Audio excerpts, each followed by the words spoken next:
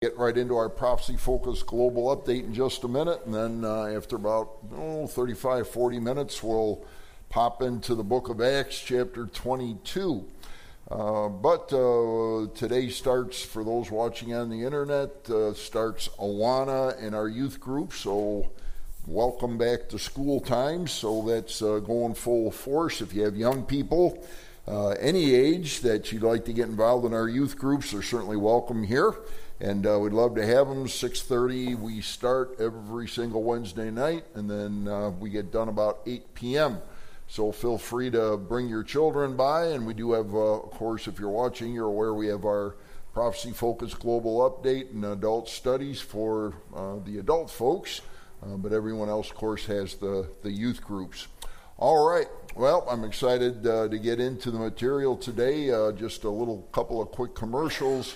This Saturday, 6 p.m., Waukesha Expo. I'll way out in Waukesha for our Unigrow folks. But for those in Milwaukee County, Waukesha County, in that area, of course, anyone within driving distance is welcome to the VCY America Rally. I'll have the privilege of speaking this month. And we'll be talking about globalism, the great world consumption, and then we'll be unveiling a new book that we just finished called Artificial Intelligence, Transhumanism, not transgender, but transhumanism and the de-evolution of democracy. So we'll be talking about all that this coming Saturday. A lot of current events filled in with major passages in Bible prophecy. By the way, Jim Schneider wrote the foreword to the new book, and then the Heritage Singers will also be there from Maranatha Baptist Bible College. So it should be a great night, 6 till about 8 p.m., and love to see you there again this Saturday. Doors open at 5, and the singers will start at 6 p.m. sharp. Hope to see you there. Be a great time. All right, well, let's get right into it. We're going to spend a little bit of time, prophecy-focused global update, looking at current events in the light of Bible prophecy, domestically as well as internationally. And, of course, we just a couple of days ago had the remembrance of September 11th, the World Trade Towers and so forth. We'll be spending a few minutes on that as well, and some of the things that have a direct nexus with what we'll be looking at in Bible prophecy tonight.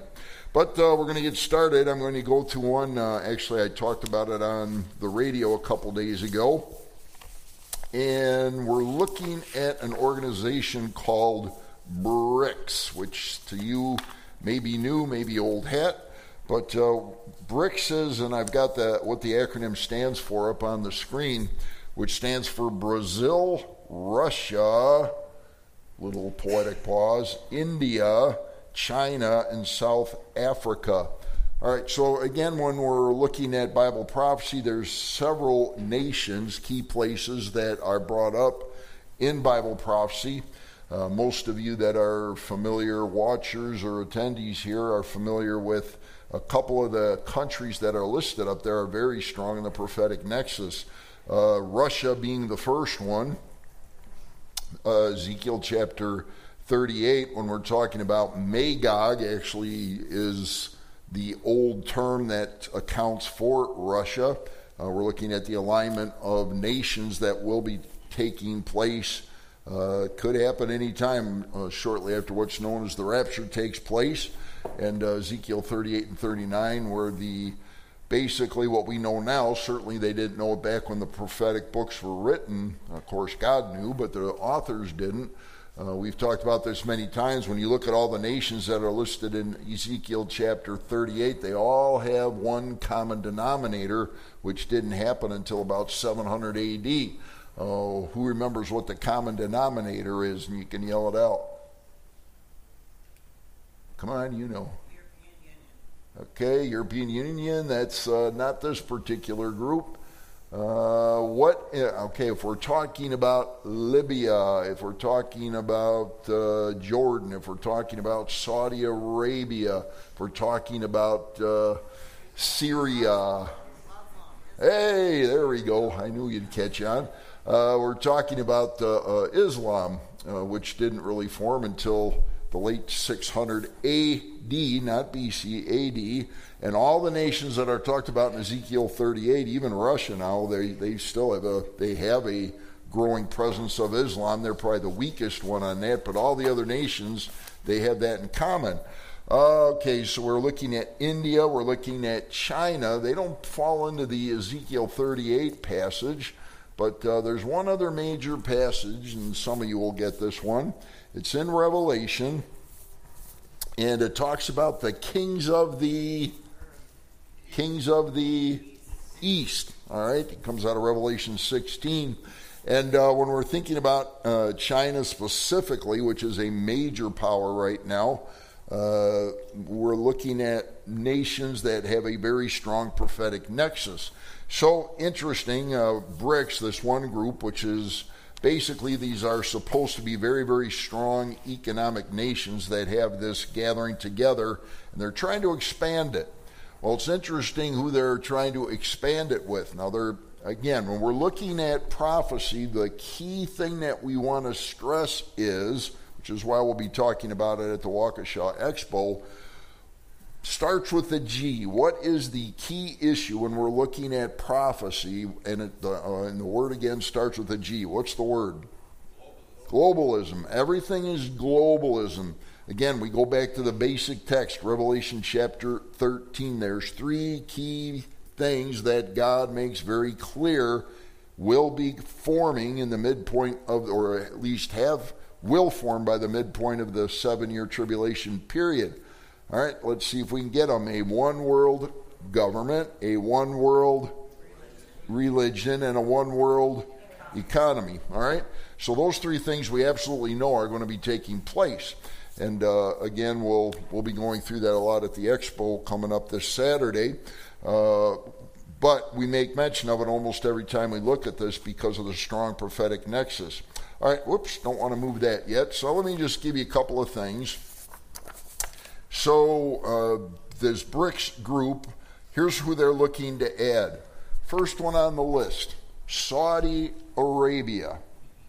Now, does that have a prophetic nexus? Well, what was Saudi Arabia back during biblical times? Sheba and Dedan. Have you ever heard of that? Yes. It's definitely in our Old Testament. It's talking about Sheba and Dedan, which is now modern day Saudi Arabia. Well, have you seen anything in the news about Saudi Arabia lately? Okay, you're not watching the same news channels I do then.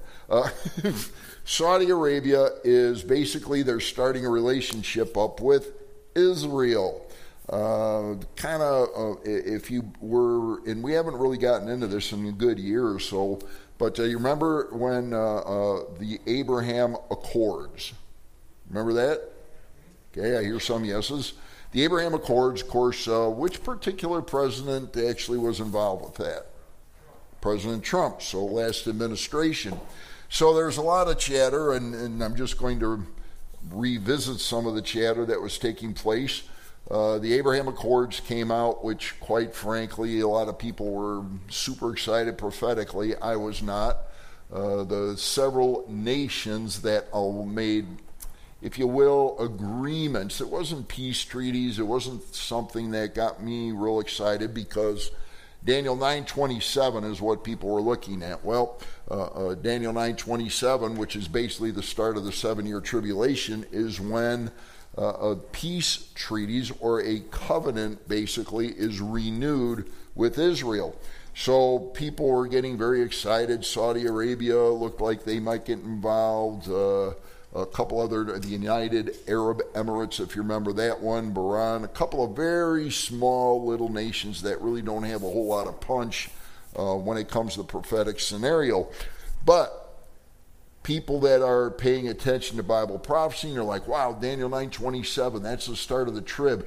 If indeed the Abraham Accords mean peace treaties are going to be formed, and therefore the rapture must be coming if that's going to be taking place. Well, again, my position was this is not the treaties, or actually it's a renewal of a covenant already exists, a renewal of a peace treaty. There's 3 major peace treaties that are in existence with Middle Eastern countries right now, And again, I don't believe that those are the peace treaties that is going to be talked about in prophecy, because they're just not powerful enough. But we'll see. But it definitely is setting the stage for things to come. Anyway, Saudi Arabia right now, which of course is a major oil producer. Iran. Does Iran have a prophetic nexus? Ezekiel 38. Ethiopia, does that have a prophetic nexus? Ezekiel 38. Egypt. Now, they have a prophetic nexus, but not for the same reason. That's a whole other study, but Egypt is not going to align with those Ezekiel 38 nations. They're a whole nother issue. All right, then we have Argentina. Okay, take it or leave it, not a major prophetic player. And let's see, I already made mention of this group, UAE, or the United what? Arab Emirates. On the map, it's about the size of a pencil tip. Very small. One of the UAE is one that was involved with the Abraham Accords. But okay, why do we care about all this? Well, because the expanding picture here is pulling in more of these nations that are aligning together, and that's setting the stage for Ezekiel 38 and Revelation 16 to come to pass. All right, so I'm just going to read you a couple of quick things here. The BRICS bloc of developing nations agreed on Thursday, this last Thursday, to admit Saudi Arabia, Iran, Ethiopia, Egypt, Argentina, and the United Arab Emirates in a move aimed at accelerating its push to reshuffle a world order. Does that get your attention? Reshuffle a world order it sees as outdated. In deciding in favor of an expansion, the bloc's first in 13 years, BRICS leaders left the door open to future enlargement as dozens more countries voiced interest in joining a grouping they hope can level the global playing field. Okay, so you got two of my favorite words in here, world order and global playing field. But long-standing tensions could linger between members who want to forge the grouping into a counterweight to the West. Oh, who's the West? We are. Yeah, take a look in the mirror, right? United States. Long-standing tensions could linger between members who want to forge the grouping into a counterweight to the West. Notably, guess who wants to have a little tete-a-tete with us? China, Russia, and now Iran, and those that continue to nurture close ties to the United States and Europe. All right, so again, when we think about the United States, which obviously is us, where do we fit into the prophetic scenario? We don't. Yeah, we don't. Now, what does that mean? Are we going to be destroyed? Are we just a non-player, a non-entity? The answer is, don't know. So we could speculate that the cows come home, but it's very interesting. The United States does not play a part in prophetic scriptures. So it's very interesting, and the last thing I want to do is get people upset. It's like you go home and wonder, well, what's going to happen tomorrow? What's going to happen in the United States? Are we a major player? Are we going to exist? Are we going to have a world war with China, Russia, Iran? Who knows? We don't know. But here's what we always look forward to. What's the next major event on God's prophetic calendar? Jody's illustrating it for us. Hopefully you don't fly up without us, but it's the rapture of the church. So all I can say is we keep looking up. Titus chapter 2. Take your Bibles. Let's go there for a minute. Let's look at the happy news for a minute. All right, Titus, where are you? Right here. Titus chapter 2, verse 13. This is one of those verses you want to underline. Titus 2:13. Let's go back to verse 11. For the grace of God that brings salvation has appeared to all men. I'm in Titus 2:11. For the grace of God that brings salvation has appeared to all men, teaching us that denying ungodliness and worldly lusts, we should live soberly, righteously, and godly in the present age. Now here's the kick.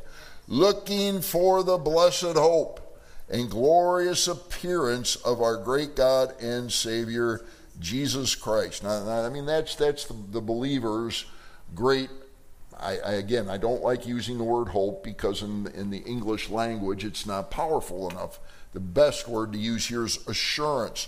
Looking for the blessed, I like the word assurance, I think is a stronger word and more fits the context.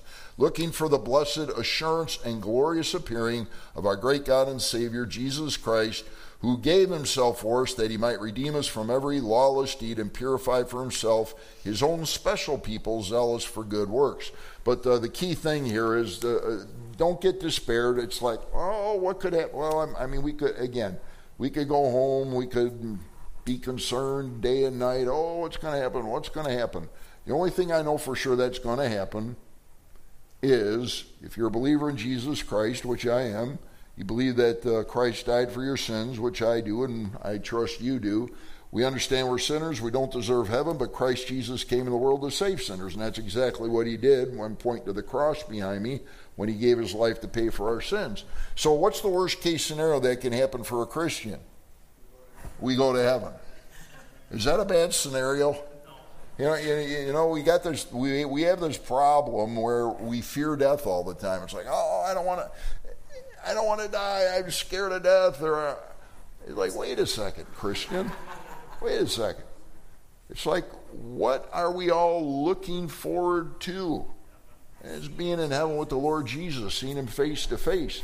So what we're really more concerned, we're not concerned really about the death problem. You know what we're concerned about? Is the process of going through it to get there, right? I mean, we don't know. We haven't had a whole lot of people come back and say, you know, I died yesterday, but it wasn't so bad. You know, it doesn't happen. You look in Scripture, and of course, multiple people had been resurrected. Just think of Lazarus. And the Bible doesn't tell us anything. It says, you know, Lazarus died. Jesus weeps at the tomb. He raises us from the dead. Everybody has a party. Life is good. Lazarus is here. But nobody interviewed Lazarus in the Bible. We don't know what it was like, and we won't until we experience it. The one thing we know is that Jesus, of course, death, burial, resurrection, when he was resurrected, he had a glorified body. Could he speak? Yes. Could he talk? Yeah. Could he eat? Yes. Could he walk through walls? Yes. I mean, it's amazing. So I know, and I'm not trying to make light of death because there's a reason why we don't want it. Why do you think that reason exists? Why has God innately put in us the desire to live? Okay, well, we were created. Why else? Why do you think God innately put in me and you to want to survive? Okay, let's start here. We got a job to do. Something else. Say what? Share the gospel. That's part of that job we got to do. Anyone else? To be a witness to each other? Yeah, that's good. Thanks, Gail. Someone else? It's a blessing to have a long life. I'm sorry, Peggy? It's a blessing to have a long life. It's a blessing to have a long life. All right? Fellowship with, okay. So all these things are important, but here's the thing. Apostle Paul, at least we believe it was the Apostle Paul, experienced death. Was taken up, he was taken, not necessarily experienced death, but he was taken up to the third heaven. And he said, I know a man. He doesn't say it was him. He goes up, but the person comes back and he said, what? I can't tell you what I saw. Whatever this person. Now, we, of course, all the theologians believe it's Paul. He went up, saw the third heaven. Did he tell us what he saw? No, he couldn't. He was forbidden to tell us. And with all seriousness, and I've said this many a time here, if we knew how good it was going to be, we would all do everything we could to get there. And that's not God's plan for us. Taking our own lives is not something that God has. I mean, it's not something God approves of, nor does he want. And every single person that answered, why are we left here? It's because God does have work for us to do.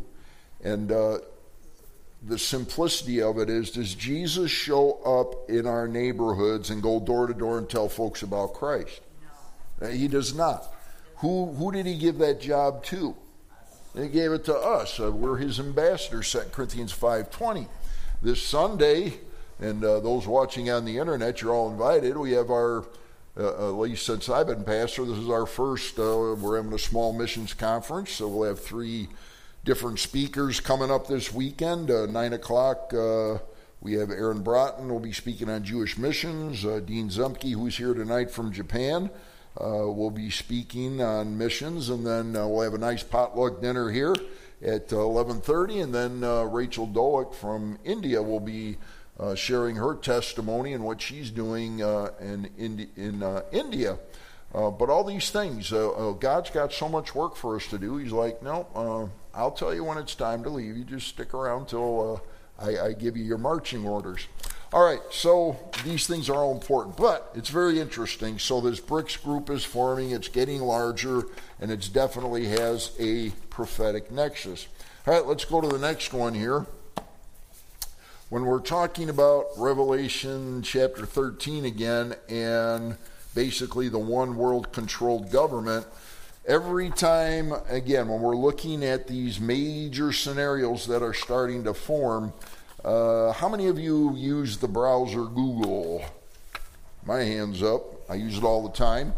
And here's an interesting article that just came out. I did fact check it because if I'm going to mention somebody as powerful as Google, especially publicly, I wanted to make sure what I was reading was correct. Well, this thing is all over the news everywhere.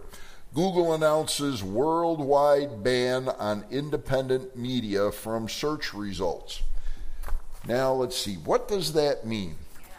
Well, what it means is this. It's basically a form of deciding who gets in and who does not get into their little searches. So I'm going to read a little bit of this, and of course they've got their own spin on it, which, of course they're going to. Google has partnered with the United Nations, the World Health Organization, WHO, and other globalist organizations in a new censorship tool, according to Latoya Drake, head of Google News Lab. Antennas going up. Google News Lab is a team within the Google News Initiative whose mission is to collaborate with journalists to fight misinformation. From whose perspective? And other things. And the Google News Initiative, which is known as GNI, works with publishers and journalists to fight misinformation. Now, you know who would be accused of spreading misinformation? Me. Let's see. When we think of liberals versus conservatives, speaking mainly of America right now, when we think of liberals versus conservatives, who would be the ones that Google would think are spreading misinformation? It'd be the conservatives. Well, how do you come up with that? Well, not too hard to figure it out. ExposedNews.com reports below are the short descriptions from GNI's or Google News Initiative about page. The titles are misleading. For example, the following, the Our Partners hyperlink containing the words "Learn More" does not lead to a list of overview of its partners. It leads to case studies, some stories about how new organizations around the world are growing their news coverage in digital business. All right, so what's the point here? The point is, and they're putting it out there. This is a person that's part of the Google News marketing team. Last week, Swiss software developer Dejan Gorgiev tweeted, "Google's new global censorship tool was introduced today via an email press release." Now, folks, other countries already have very, very restricted things when it comes to internet. Certain countries will shut the internet down if things are going out or if they think there's going to be dissension within their country. Bam, all of a sudden the internet's shut down. And we could give a ton of case studies on that. I'm going to read just a couple more things here, but what is this initiative's true purpose? Its purpose is to eliminate dissent on any topic Google chooses. The algorithms, okay, now we talked about artificial intelligence and algorithms multiple times here. An algorithm is nothing more than a computerized way of producing a software that does a particular thing. The algorithms they're talking about are programmed to pick up on specific words that are, if you will, buzzwords with Google. In other words, if you say something about COVID-19, which is something they address here, all of a sudden, bam, they're going to check it out, they're going to look at it, and the algorithms will tell them if it's negative or positive and if it's going to be banned or not. Many of you have written tweets or put something on Facebook, and all of a sudden, 2 minutes later, there's a blank spot where your post was because they determined it wasn't appropriate and took it down. All right?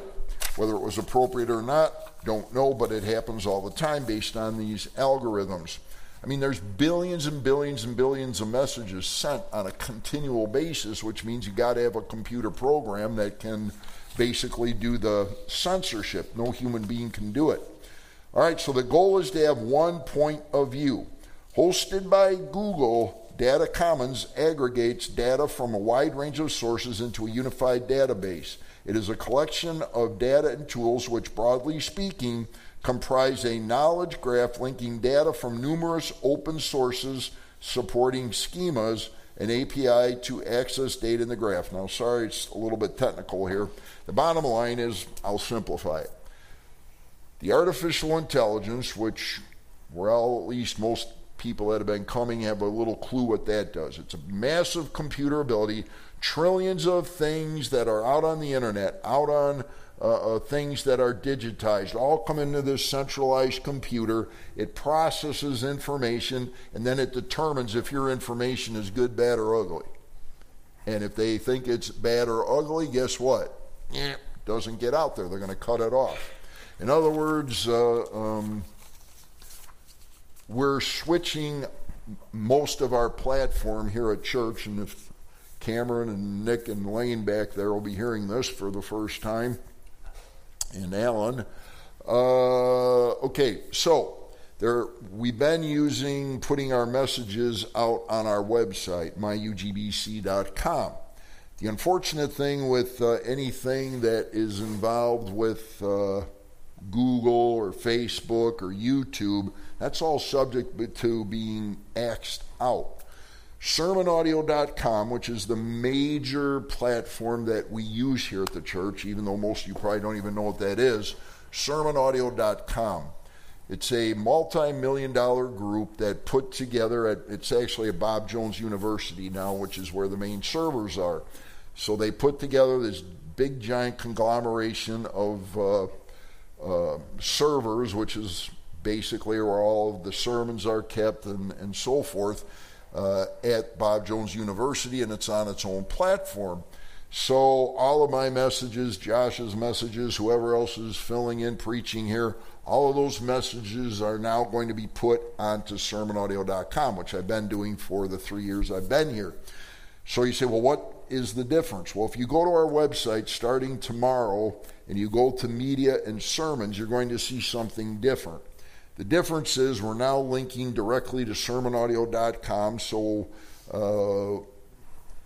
as of yesterday, our computer group, which we run our website through Wix, all of a sudden decided to shut down things and like quadruple the price in order to put our videos out on our website. So I got together with a couple of computer folks and said, well, we got to come up with a workaround because we're not going to pay exorbitant fees to put this stuff out. The way we did it was we again, sorry if it's too technical, but we put hyperlinks or links on our website. So when you click on my message from last week, you're going to see a little different format than what you're used to. We'll fix it and make it prettier as the weeks go on, but it's going to take you not to our website or to Google or to YouTube anymore. It's going to hyperlink you right to our message that's right out of sermonaudio.com. You say, well, why are you doing that? This is why. Okay? Because they're going to charge us to death, or they're going to censor us to death in order to get us off their platforms. All right, that's enough of that. I want to, because I should have done this Sunday and I failed to do it, but I want to, just real quick, I'm going to give you the headline, but I'm not going to talk about it. Analysis for foreign envoys in China. Xi, who's of course, president of China, G20 absence confirms worrying trend. China, by the way, even though they're one of the major powerhouses, they got some serious financial issues going on right now. I'm not quite sure how that's going to play out, but bottom line, the G20, it's 20 of the most powerful nations met, I think it was last week, and really was quite benign, except guess what the major topic was? And there's 3 or 4 that you can guess, and one of them's going to be right. What was the major issue at the G20 summit with these major world leaders? Bam, I heard it there. Who said climate change? Carl and Tony. All right, if you said climate change, that was really the biggest thing that they hit on. There are several other things, but it's very interesting. Now, President Xi should pretty much be a household name for everybody here, because President Xi has given America fits, by the way, and we kowtow to a lot of it. And, of course, not that I'm trying to put too much on this. It's very hard to be apolitical when everything's political. But, again, I'm looking at everything from a prophetic nexus. But today, Senator McCarthy started, at least is attempting to start a procedure, and let's see how many watch the news today. What is he trying to do as of today? Okay, you did read that one. All right, so he's starting the process, basically, which will go nowhere, but he's starting the process basically to impeach President Biden over multiple things, one being his relationship with what particular country? China, and there's several others, Ukraine and a few others, which just happens to be a major story in the news. Now again, my point is not to diss the current president or past presidents. My point is to point out, when you have all these things taking place, does it have a prophetic nexus? Well, it's very interesting now, and nobody knows what's going to come out. It's just starting this impeachment issue. But where's America going to end up here? Is it going to strengthen relations with China, or is it going to hurt them? Is it going to be the end of the current administration, or is it going... You just don't know, right? We don't know how these things are going to play out. The one thing, and I'll say this, and then I want to get to 9/11 for a couple of minutes before we get into Acts. And I see some folks that haven't been here and all these new folks on the internet. Again, the conservative community, not necessarily Christian, but the conservative community was quite disturbed over the last election when President Trump lost to President Biden. And there's a huge issue about that, and the conservative community was like, this is horrible, what's happening, where's the Christian community, what's God doing? And if you believe Revelation 13, that God puts leadership into place, it's like, what's going on? Why would God allow something like this to happen? Well, again, from a prophetic nexus only, not a political nexus, because we want to get political, but sometimes we got to get Bible instead of political. President Trump, and we've talked about this a couple of times, and most of you will be able to answer this. President Trump had a major slogan, 4 letters, which were what? MAGA, and you already said it, Make America Great Again. That is not a prophetic scenario. It's an antithetical prophetic scenario, Make America Great Again. Now, am I all about Make America Great Again? Make a nationalist person? Am I about America? Of course I am. I live here. I want America to be great. But it didn't fit the prophetic scenario. And we've talked about this. So who takes his place? Well, President Biden gets voted in or gets put in. I'm not sure which is correct. But anyway, he's in office, regardless of what the politics behind it is. He's in office. Have you ever heard President Biden repeat MAGA in a positive light? Quite the opposite. His purpose, yes, he'll say good things about America, But President Biden has gone away from the nationalist picture to a what picture? A globalist picture. Does that fit the prophetic scenario? 100% that does. So as a conservative, if you say, man, why would God allow this to happen? Well, I don't know. But this I do know.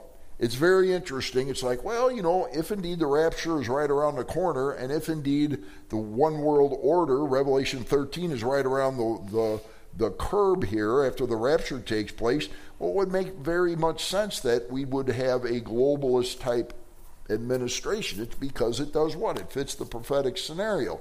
Now, you notice I try to be very careful. I didn't say this administration is great, this administration is bad. No, from a prophetic scenario,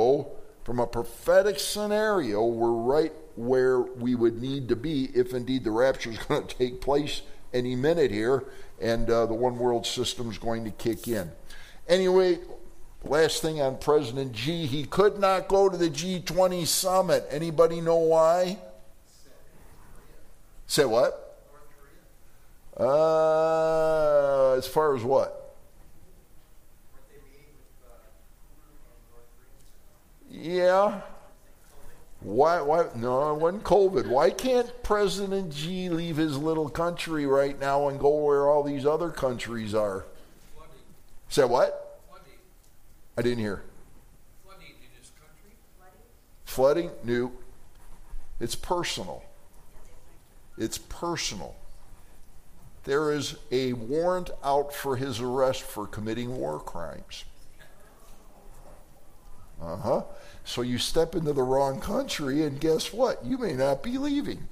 So President Xi said, I like my Betty by at night, so I think I'll stay home so I don't end up in a prison cell somewhere. That's fact, folks. That's exactly why he didn't go, and he made it very clear that's why he didn't go.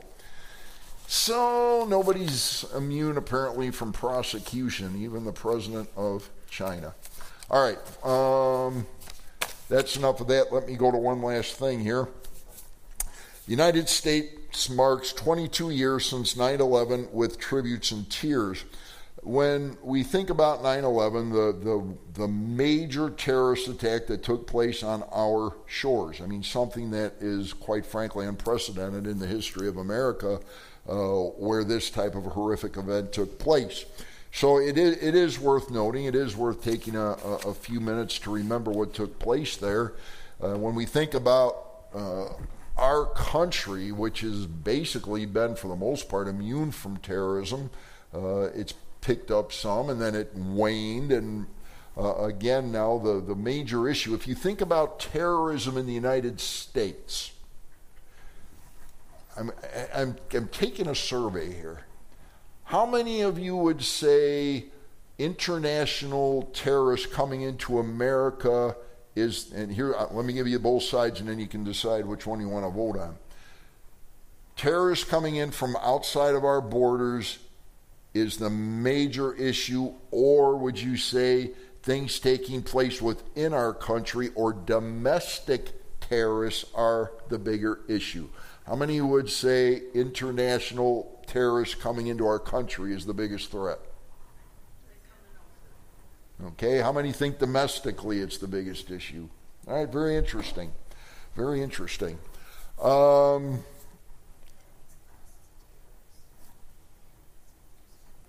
There's two different, and again, this will get into an all-night discussion. I got to get into Acts. Those of you that just raised your hand for domestic, if you're willing to, give me the reason or reasons why you think domestic terrorism is the most important issue right now. Just raise a hand and I'll call on you so we don't get everybody at once. Kevin?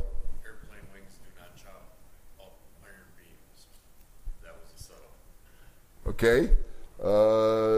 Basically, and there is this theory out there that the airplanes going into 9/11 or going into the buildings is not how that took place, which is what he's saying. Who else has something? Okay, I saw back here. The U.S. can basically destroy any country that attacks it, no matter how it attacks it, but it's not going to attack itself and destroy it. How is it going to, Okay. react to domestic terrorists? All right. Ed?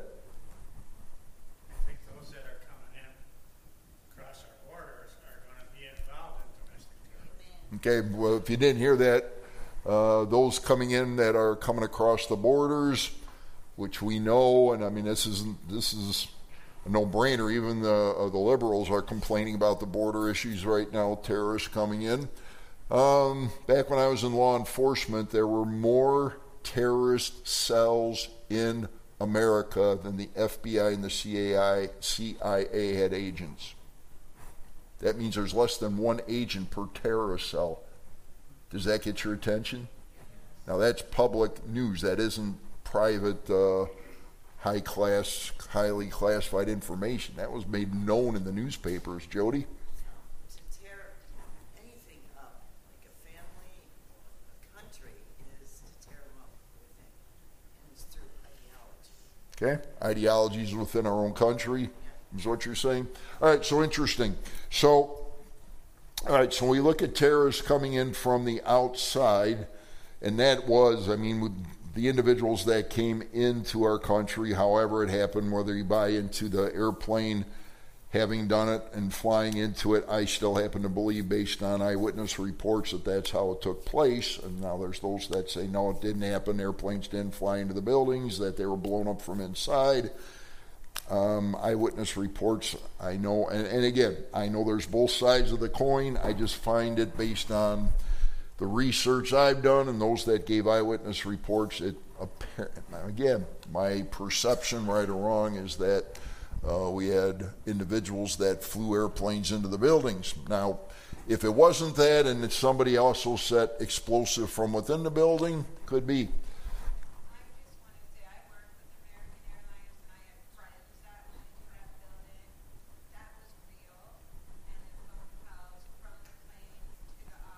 Yep.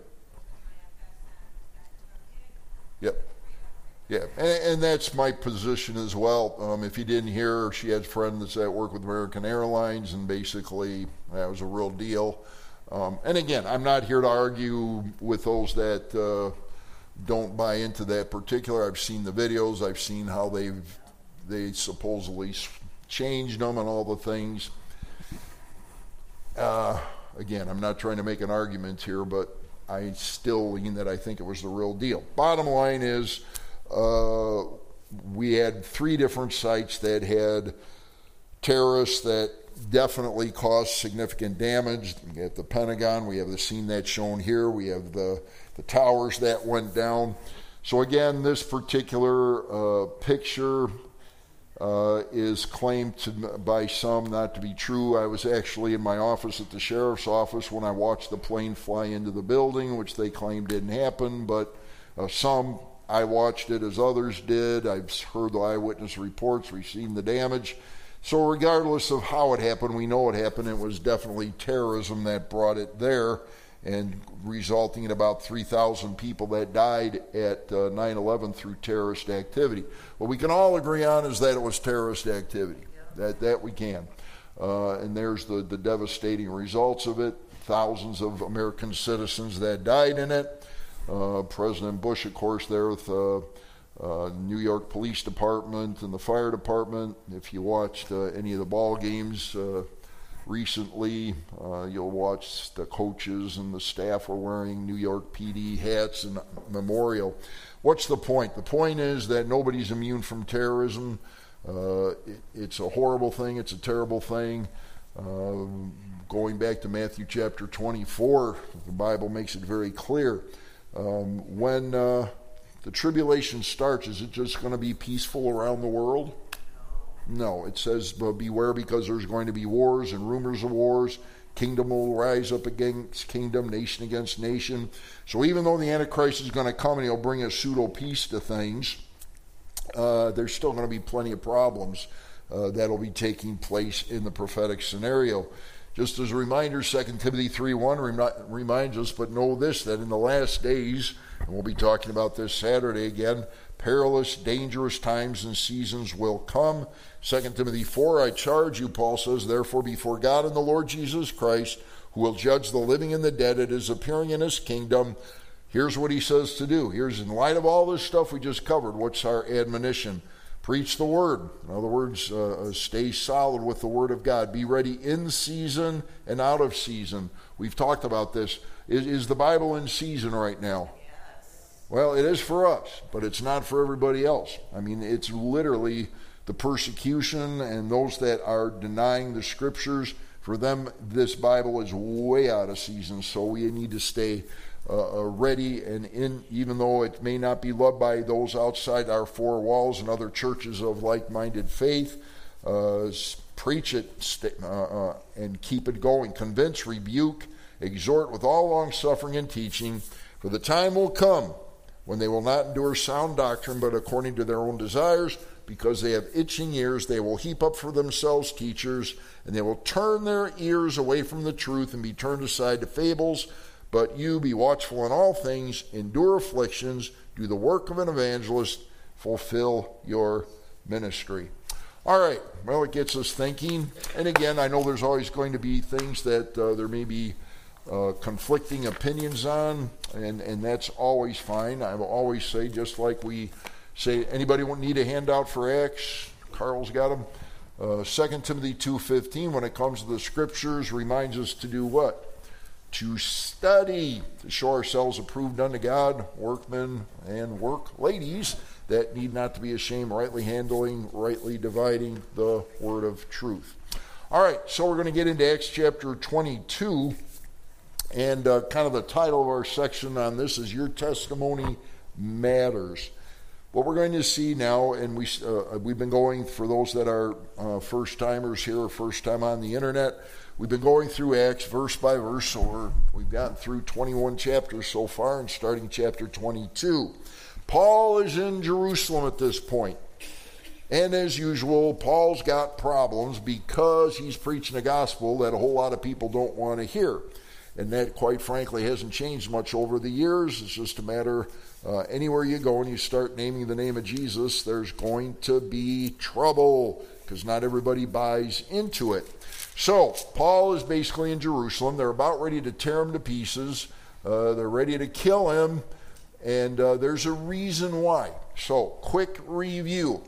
Why were the Jewish people ready to kill Paul at the end of chapter 21? If you remember from last week, a very specific reason. What was Paul accused of doing? Thank you. You got it. All right, good. The issue was Paul's in Jerusalem. He had some of his Gentile friends with him, as he always did. They traveled together, they worked together, and Paul went to the temple. Now, we showed you 2 weeks in a row, we showed you pictures of the temple courts. There's a wall, let's assume the stage is the temple, and there's the outer court where the Gentiles could come. But there was a partition, or the middle wall partition, that separated the outer court of the Gentiles from the inner court where the Jewish people only could go.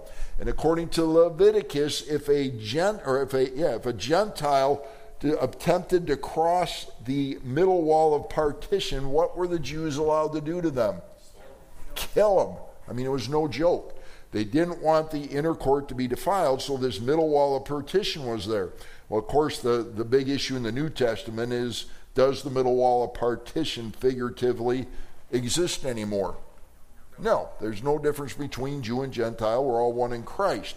We're not going to the temple anymore. Where do we see Jesus? Well, we come to God directly by our faith in Christ. We don't go to a temple to see the glory of God. He's everywhere, and he indwells all believers. All right, so that was the scenario. Paul's in huge issue with the Jewish people, and the Roman soldiers basically grab him and say, hey, buddy, what in the world's your problem? Who are you? What are you doing? They accused him of being an Egyptian that had caused tremendous insurrection a couple of years earlier. And he's like, no, I'm a guy that was born in, and we're going to see that where he was born now. All right, end of Acts 21 to set the context. Paul said, and of course he's being held by the Romans now, and they're trying to figure out who he is. He says, I am a Jew from Tarsus in Cilicia, a citizen of no mean city, and I implore you, permit me to speak to the people. So when he had given him permission, Paul stood on the stairs, motioned with his hand to the people, and when there was a great silence, he spoke to them in the Hebrew language. All right, we got to stop here because there's a couple of key points at this where we're at. All right, so if you look on our map, now most all of you are familiar with at least the outline of Israel, and you see Jerusalem down in the right corner of the map. So you go up, if you can see it, which it's probably hard with the print size, but right above that is Nazareth. Keep going north, you get to Syria, and then you go to Cilicia, which you can see right at the tip of the Tarsus, which is the area of Cilicia. So basically, Paul says that's where I was born. I was born in Tarsus, which was a bit north of Israel, basically what was known as Asia Minor or modern-day Turkey. All right, very good. All right, so here's another issue. The word Hebrew, he starts to speak, and he's speaking in Hebrew. Well, yeah, no. So technically, the Greek word that's used there specifically actually refers to Aramaic, which is like a dialect of Hebrew. So were they actually speaking Hebrew or Aramaic? Well, in all likelihood, the language of the day was Aramaic, not literal Hebrew. But again, it would be a dialect of the major language. So the Hebrew dialect, though many scholars believe this refers to the cognate Aramaic language spoken in New Testament Israel. Why do I bring it up? Well, because we want to be as accurate as possible. So if you're like, well, Hebrew, what does that mean? Could it mean Aramaic? Well, yes. It's a subdivision, if you will, of Hebrew. In the Old Testament, yes, Tony. Was it Aramaic what the Babylonians spoke? The Jews learned it when they were exiled? When they were in Babylon, I believe that's correct, but I'm not going to swear to it. What I do know, and I believe that's correct from a historical standpoint. Where did I go? Oh, in the Old Testament, what language is the Old Testament written in? Hebrew and Aramaic. All right, so you have some sections in Daniel that were written in Aramaic. So again, it's a dialect, a part of the Hebrew language. All right, so moving right along. Paul said, I am indeed. Now, here's the things that are listed. I just put them at bullet points as we go through the verse. He said, I'm a Jew. Right? That's a huge issue.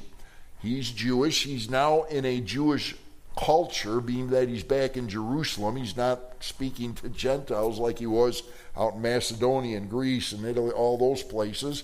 Born in Tarsus of Cilicia. I was brought up in this city. So he's saying, I was brought up in Jerusalem at the feet of who? Gamaliel. Now, Gamaliel was a major Jewish, highly praised individual. Paul's saying, I was taught at the feet of one of the best Jewish teachers of all time, Gamaliel. I was taught according to the strictness of our father's law, speaking of the Mosaic law. What is he trying to do here with the Jewish people? He's trying to say, listen, I get it. I know who you are. I've been there. I've been taught by the best people that you know. I've been very strong on following the Mosaic law. And he says, not only that, guys, listen to this. I was zealous toward God as you all are today. He's basically saying, listen, folks, I was standing exactly where you were. I hated Christianity. I hated the thought of Gentiles, and he's going to go in the next verse. He's going to expand on that. So I was zealous towards God, just like you are. Well, what does he say? Verse 4. He said, I persecuted this way. Now, notice the W is capitalized there, which of course is there's no capitalization, by the way, in the Greek manuscripts. But English translator put it there, which I believe is correct. What's he referring to when he's talking about the way? He's talking about Christianity, all right, or believers in Christ. He said, I persecuted this way. I persecuted the Christians to what? to death. Now again, we touched on this last week. That's a very strong statement. I persecuted Christians to death. Well, what are they trying to do to Paul right now? They're trying to kill him. All right, so he's like, okay, so I've switched, so to speak. I'm on the other side of the bars right now. So I persecuted the way to the death, binding and delivering into prisons both men and women. Now, folks, just think about this. And again, we've touched on this before, but it's like, think of the horrible situation this is. This would be, all of a sudden, the back doors spring open at Union Grove Baptist Church. In walks a bunch of individuals with guns and clubs and swords and whatever else, and say, recant the name of Jesus or die or go to prison. I mean, how would you like that to happen in your church, right? I mean, horrible, horrible things. That's what Paul did. The Apostle Paul, one of the greatest Christians of all time. He was breaking into synagogues, arresting people, putting them in prison, men and women. And he said, and also the high priest bears me witness. In other words, the top Jewish official and all the council of the elders, all the best of the best religious leaders from the Jewish standpoint, from whom I also received letters to the brethren. What did he do? He went to Damascus to bring in chains even those who were there to Jerusalem to be punished. All right, so what's Paul saying to the people? He's like, hey guys, I was a card-carrying Jewish guy up until recently. I was the most powerful. I did everything I could. I had the endorsement of all the Jewish leaders to do what? To get rid of the Christian community. And that's exactly what he was doing. So what does Paul do? We know that he went up, and of course Tarsus is just a couple of miles, if you will, up from where Damascus is in Syria. He's going up to Damascus to find all those Christians that were dispersed from Jerusalem when all of a sudden the persecution started. And he's like, I want to find those buzzards and bring them back here. We're going to put them in prison. We're going to kill them. So what did he do? And I put this on here for a reason. It's like, well, why the picture? It's to remind me and you, number one, our hands are free today. I mean, thank God our hands are free today. We're not in bounds. We're in bondage. We're not in chains. We're not put in prison. We're not threatened for our lives today in our country, and I'm so thankful for that. We can, as most of you being conservative, you've got issues with certain things, and I get it. I have issues with some things, but I'm still thankful I don't have this to contend with. And I hope we all are thankful for the freedom we still have. All right, verse 6. Now it happened, Paul says, as I journeyed and came near Damascus. What is Paul doing? He's sharing his testimony. By the way, we've got sign-ups in the back for baptism and a few other things. Why do we do baptisms here? Well, there's two reasons. The biggest reasons why I love having baptisms here is because what does everybody do that gets baptized? What do they do up here? They give their testimony. They tell what Jesus did for them. They tell of when they finally realized it and the light bulb went on, so to speak, when the Holy Spirit convicted them of their sin and they placed their faith and trust in Christ, and they tell us the story of how that happened. I love that, hearing how God changed their life. And man, it's exciting. So what is he saying here? Paul's saying to the Jewish people, he's telling them, here's what Jesus did. He's telling them how he came to Christ. It's wonderful. And he's proclaiming it. So it happened as I journeyed and came near Damascus. In other words, as he was headed up north here, headed towards Damascus to bring the people back to Jerusalem, he said, I fell to the ground and heard a voice saying to me, wait a minute, who's Saul? Saul is Paul, right? Okay, so Saul.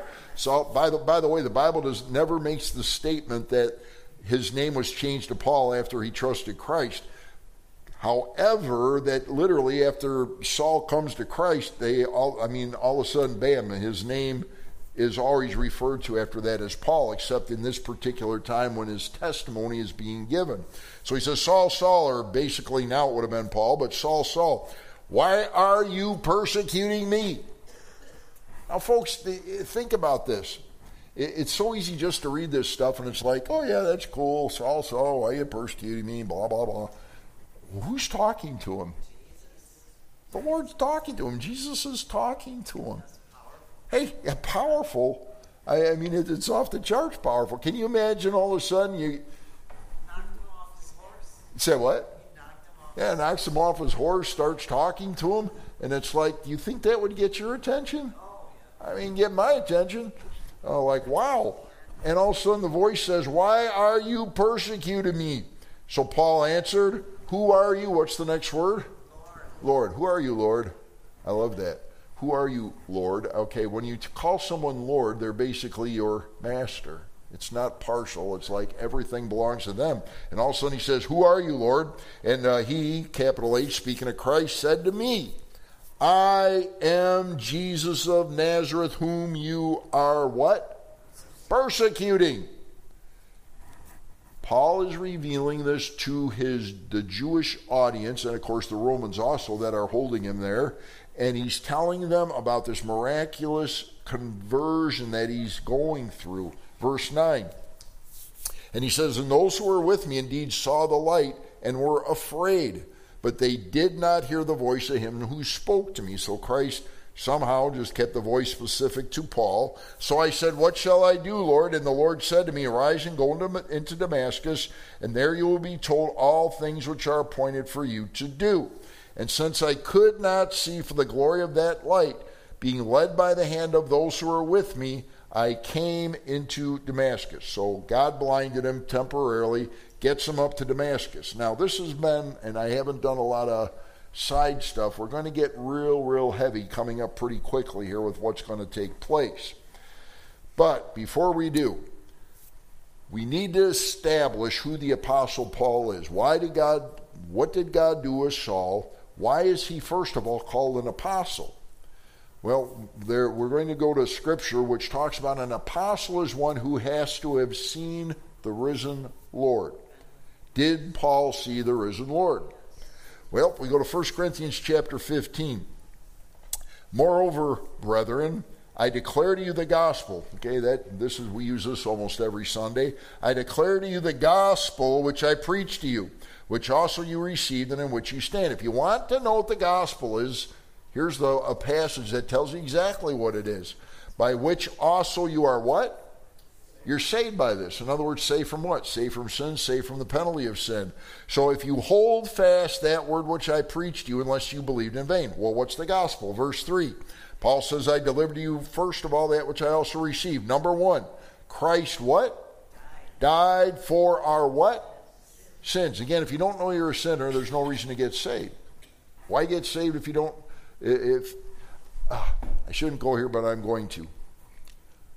I was listening, and I listened to several pastors that are within driving distance of us just to see what they're doing and listen to their messages, hopefully get excited about something. And every church I listen to has a minimum of about 500 people in it because I want to know what's happening in some of the bigger churches. And a very good church, a very good pastor, but the gospel never comes out in the messages. And one message he finally came out, and again, I'm not going to say who it is. I'm not even going to hint at who it is. He finally decided to talk about the gospel. I'm like, yeah, I've listened to dozens of messages, but the gospel's never been preached outside of the gospel as a word. And I'm like, all right, this is great. Finally going to get it. I'm finally going to be able to say, yeah, the guy can preach the gospel. Here was the gospel message. Are you ready? Trust Jesus. Period. Your children need to understand what the gospel is. That was the preface to this. Well, what's the gospel? And he says, well, here's the gospel. Trust Jesus.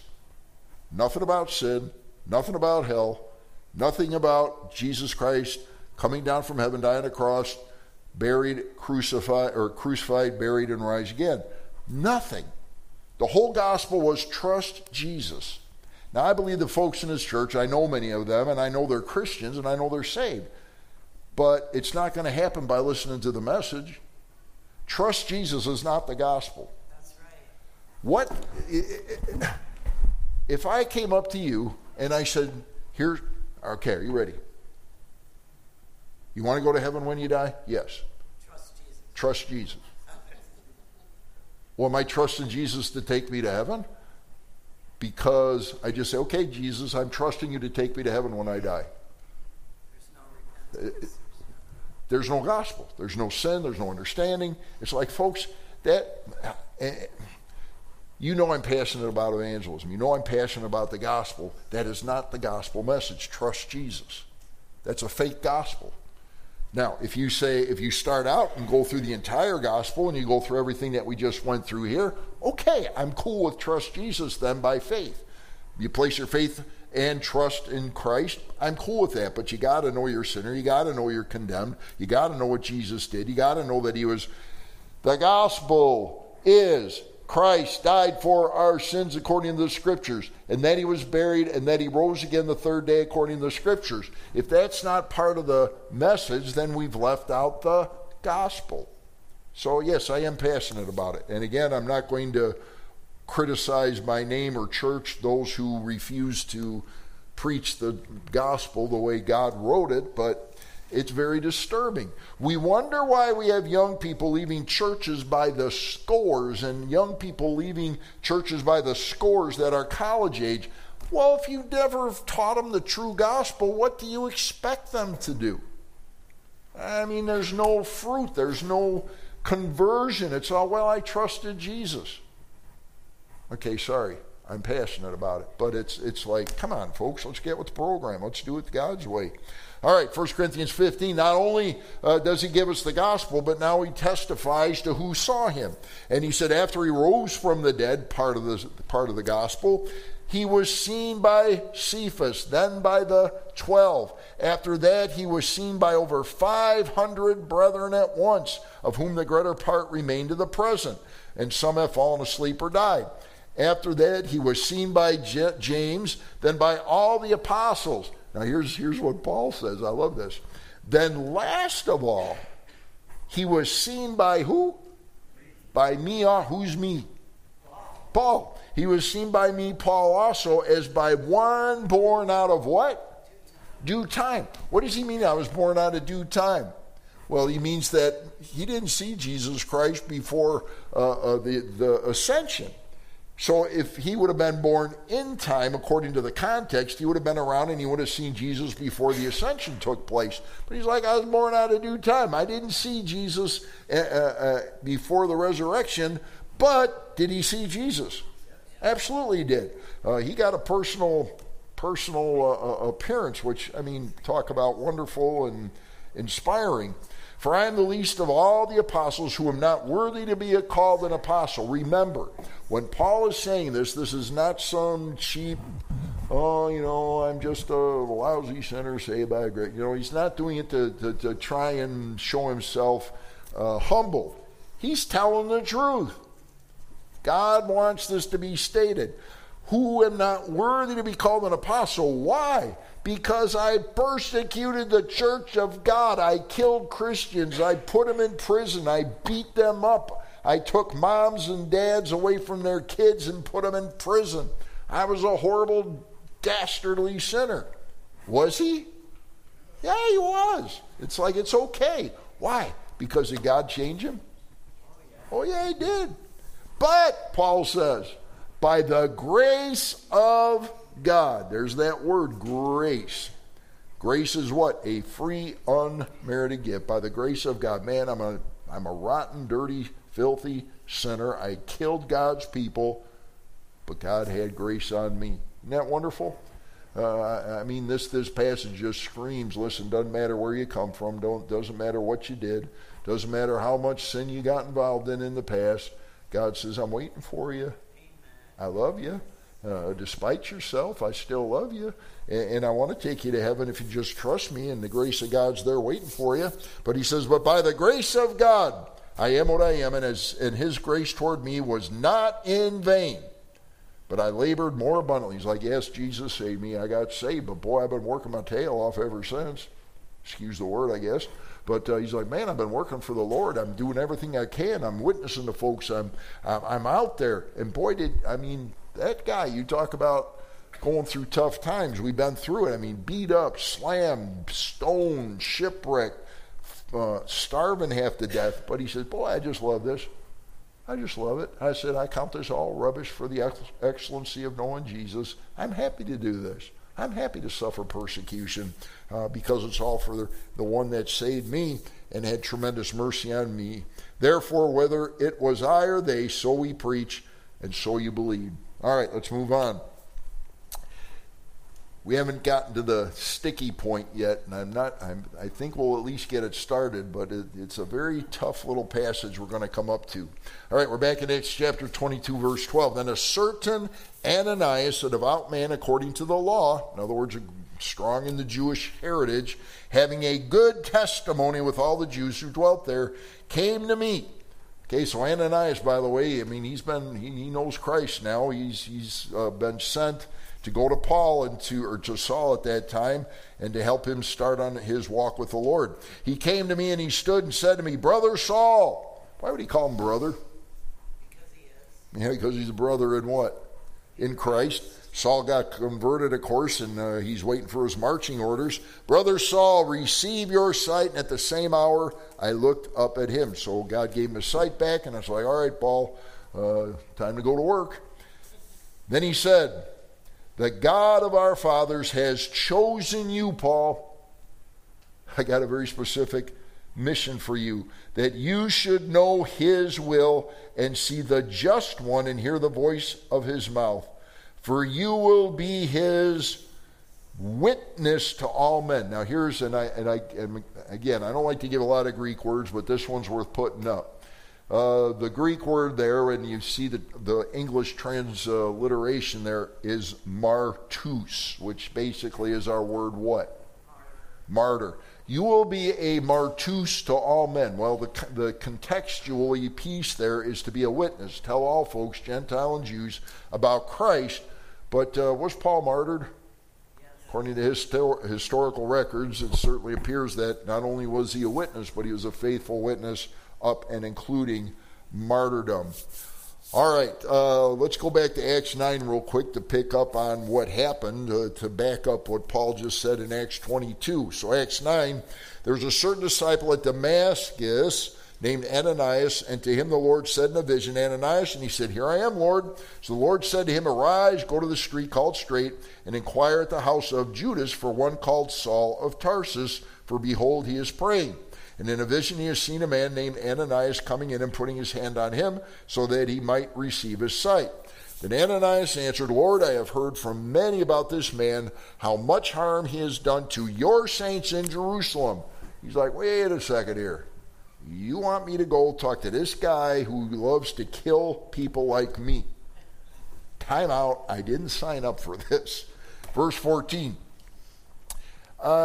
Here he has authority from the chief priest to bind all who call on your name. But the Lord said to him, listen, Ananias, this is the Lord speaking, go, for he is a what? He's a chosen vessel of mine to bear my name before who? Gentiles, kings, and the children of Israel. For I will show how many things he must suffer for my name's sake. All right.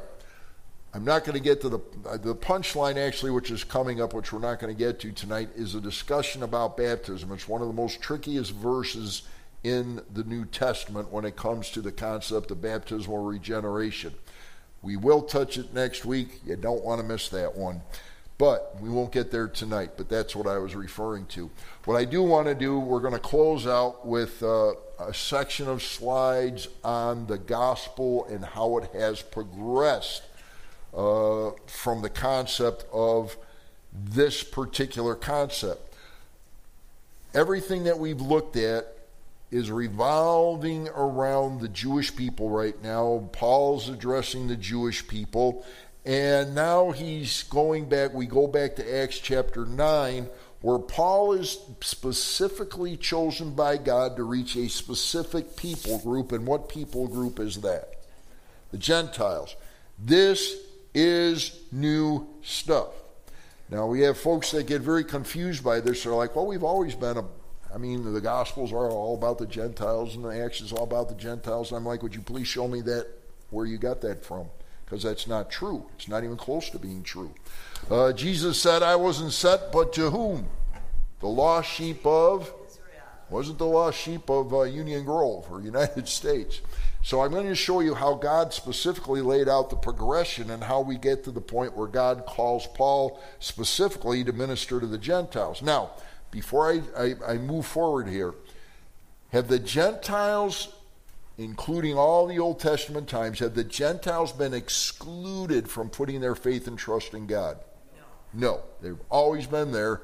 But back in Old Testament times, back in Gospel times, back in the early part of Acts up until chapter 9, the Gentiles are only addressed as proselytes. Okay? So keep that in mind. Let's go through it real quick. And some of you have been here through this before. Keep in mind Acts chapter 1 verse 8 is our key verse here, which is going to remain in that box. But Jesus, he's right at his ascension, is going to give the pattern for the gospel. But you shall receive power when the Holy Spirit has come upon you, and now he's giving the progression of the gospel.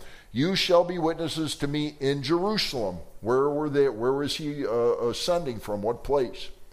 Jerusalem and the Mount of Olives, which is in Jerusalem. All right, so Jerusalem is part of, there's three major sections to Israel. Let's review them. The lower region is what? Judea. The middle region is Samaria. The upper region is Galilee. So you have Judea region, Samaria region, and Galilee. Jerusalem is in Judea. All right? So he says, listen, first of all, I want you to go to Jerusalem. That's where they were. Then I want you to branch out to the region of Judea. Then I want you to go north and get into Samaria. And then doors open wide open. Get around the whole earth. All right. Acts chapter 2 we start out with. And I'm going to, and you can do this on your own to back up what I'm saying. When you go through and you start reading Acts chapter 1 and start progressing through, here is who's being addressed. Acts chapter 2, Jews and proselytes. Verse 14, men of Judea, men of Israel, house of Israel. So Jews, and who would the proselytes be? They're Gentiles that basically converted to Judaism. That's who's being addressed. Next section, Acts chapter 3. And you'll see I'll just keep adding on the various chapters and who's being addressed. Men of Israel. Now, who's that going to be? We're talking Jewish people. Acts chapter 3, verse 12. Next one, captain of the temple, priests and Sadducees. Again, all speaking of Jewish people, Acts chapter 4 and chapter 5. Then we go down to elders and children of Israel. Again, Acts chapter 5 and the verses given. Then we go to the center section. Now we're going to talk about Hellenists. What were Hellenists? They were Jews who basically adopted what culture? Okay, but they are Jews who adopted Grecian culture, Acts 6.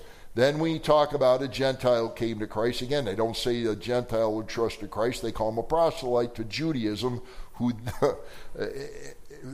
It's interesting because the most interesting one and the easiest one to look at is the Ethiopian eunuch.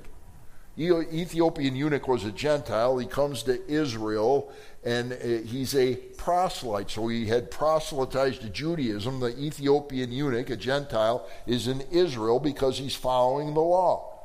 Then who comes to him and preaches Jesus to him? Philip comes. So now he's not only a Gentile, he was not only a proselyte to Judaism, but then Philip comes and preaches Jesus to him, and does he trust Christ? Yes. Yeah, absolutely. So that's how this progression is going to take place. All right, next one.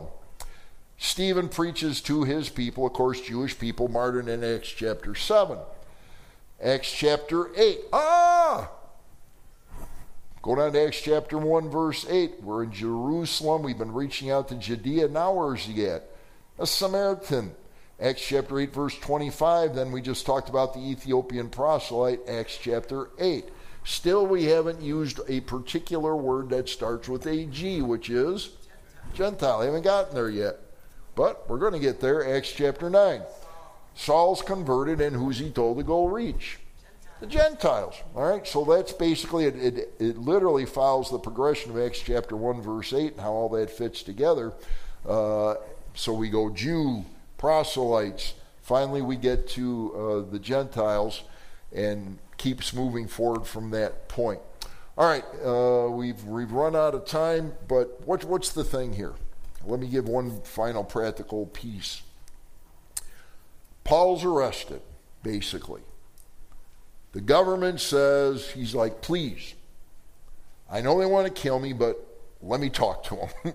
Give me a shot. They're like, all right, go ahead, talk to the people. Paul begins to share his what with the people?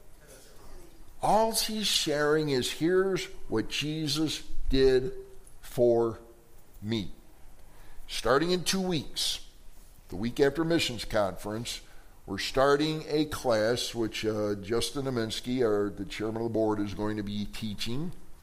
Has nothing to do with him being the chairman of the board, but has to do with he loves evangelism. So he's going to be starting a class for adults on evangelism and discipleship. In fact, he's going to start using the book, it's by Paul Little. It's basically, How to Share Your Faith. It's been around since I was in Bible school 100 years ago. Good book. What's the point? The point is, listen, all of us are called to share the gospel, do the best we can with what we know and how we know. Do you know, and if I ask you this, could you please share the gospel with me? And some of you are going to say, I don't know what to do. I don't know where to go. You do know, because you hear it every Sunday here. So you know. But here's what you absolutely know. Even if you couldn't get all the verses right, you know what you would get right? You do exactly what Paul did. Here's what happened to me. I was 3 years old, and my mom sat me on her knee and started sharing that I was a rotten sinner at 3 years old, and I stole a cookie off the table. Or maybe you were 20 years old and you'd lived a goody two-shoes life and went to church every Sunday, but all of a sudden the Holy Spirit touched you and you realized you need to put your faith and trust in Christ. Or maybe you lived a really rough, tough, even wicked life, and all of a sudden something happened in the gospel. Do you know how you got saved? Yes. If you don't, please see me in my office. I will help you tonight, and I sincerely mean that. But most of you sitting here tonight, if not all, you can tell me exactly the point in time when Jesus, somehow you received him as your Savior. Can you share that with somebody? Yes. Not that you're going to, but could you? Could you do that? Of course you can. You share with them exactly what Paul did. Well, here's what happened to me. Here's what Jesus did to change me. Do you think that's powerful? It's super powerful. That's why we have baptisms. We don't just take somebody, and I don't just say, listen, this person trusted Christ, I'm going to baptize them now. No, they're going to tell us exactly what happened. Why? Because we want everybody to rejoice. We want everybody to hear. We want folks that come to watch the baptisms that may never have placed their faith and trust in Christ to hear exactly why their friend or their relative, what happened to them. And it's wonderful. You agree? All right, I think we need to have one. We've got, I think, 3 or 4 signed up for baptisms right now. If you've never been baptized since you got saved, I'd love to hear your testimony. You say, I'm nervous, I'm scared, I don't know that I can do it. I always tell them, and it's never happened yet, but I'll make good on it. You write it out, you stand in the water with me, I'll be happy to read it if you think you can't read it. But let's do it if you've never done it. All right, let's close. Father, thank you for your love for us. Thank you for just knowing from the Word of God about things that are going to take place in the prophetic future. Father, I pray that you'd all help us all, despite some things that are, quite frankly, troubling, sometimes even scary, not to be disturbed by it, but simply to keep doing as Titus said in chapter 2, verse 13, just to keep looking up and waiting for the blessed hope, the blessed appearing of our Lord Jesus. And Father, help us to center on him this week. And then, Lord, as we read about Paul's testimony, under horrible circumstances, I mean, he was facing death, he was facing arrest, yet he said, listen, can I please tell what Jesus did for me?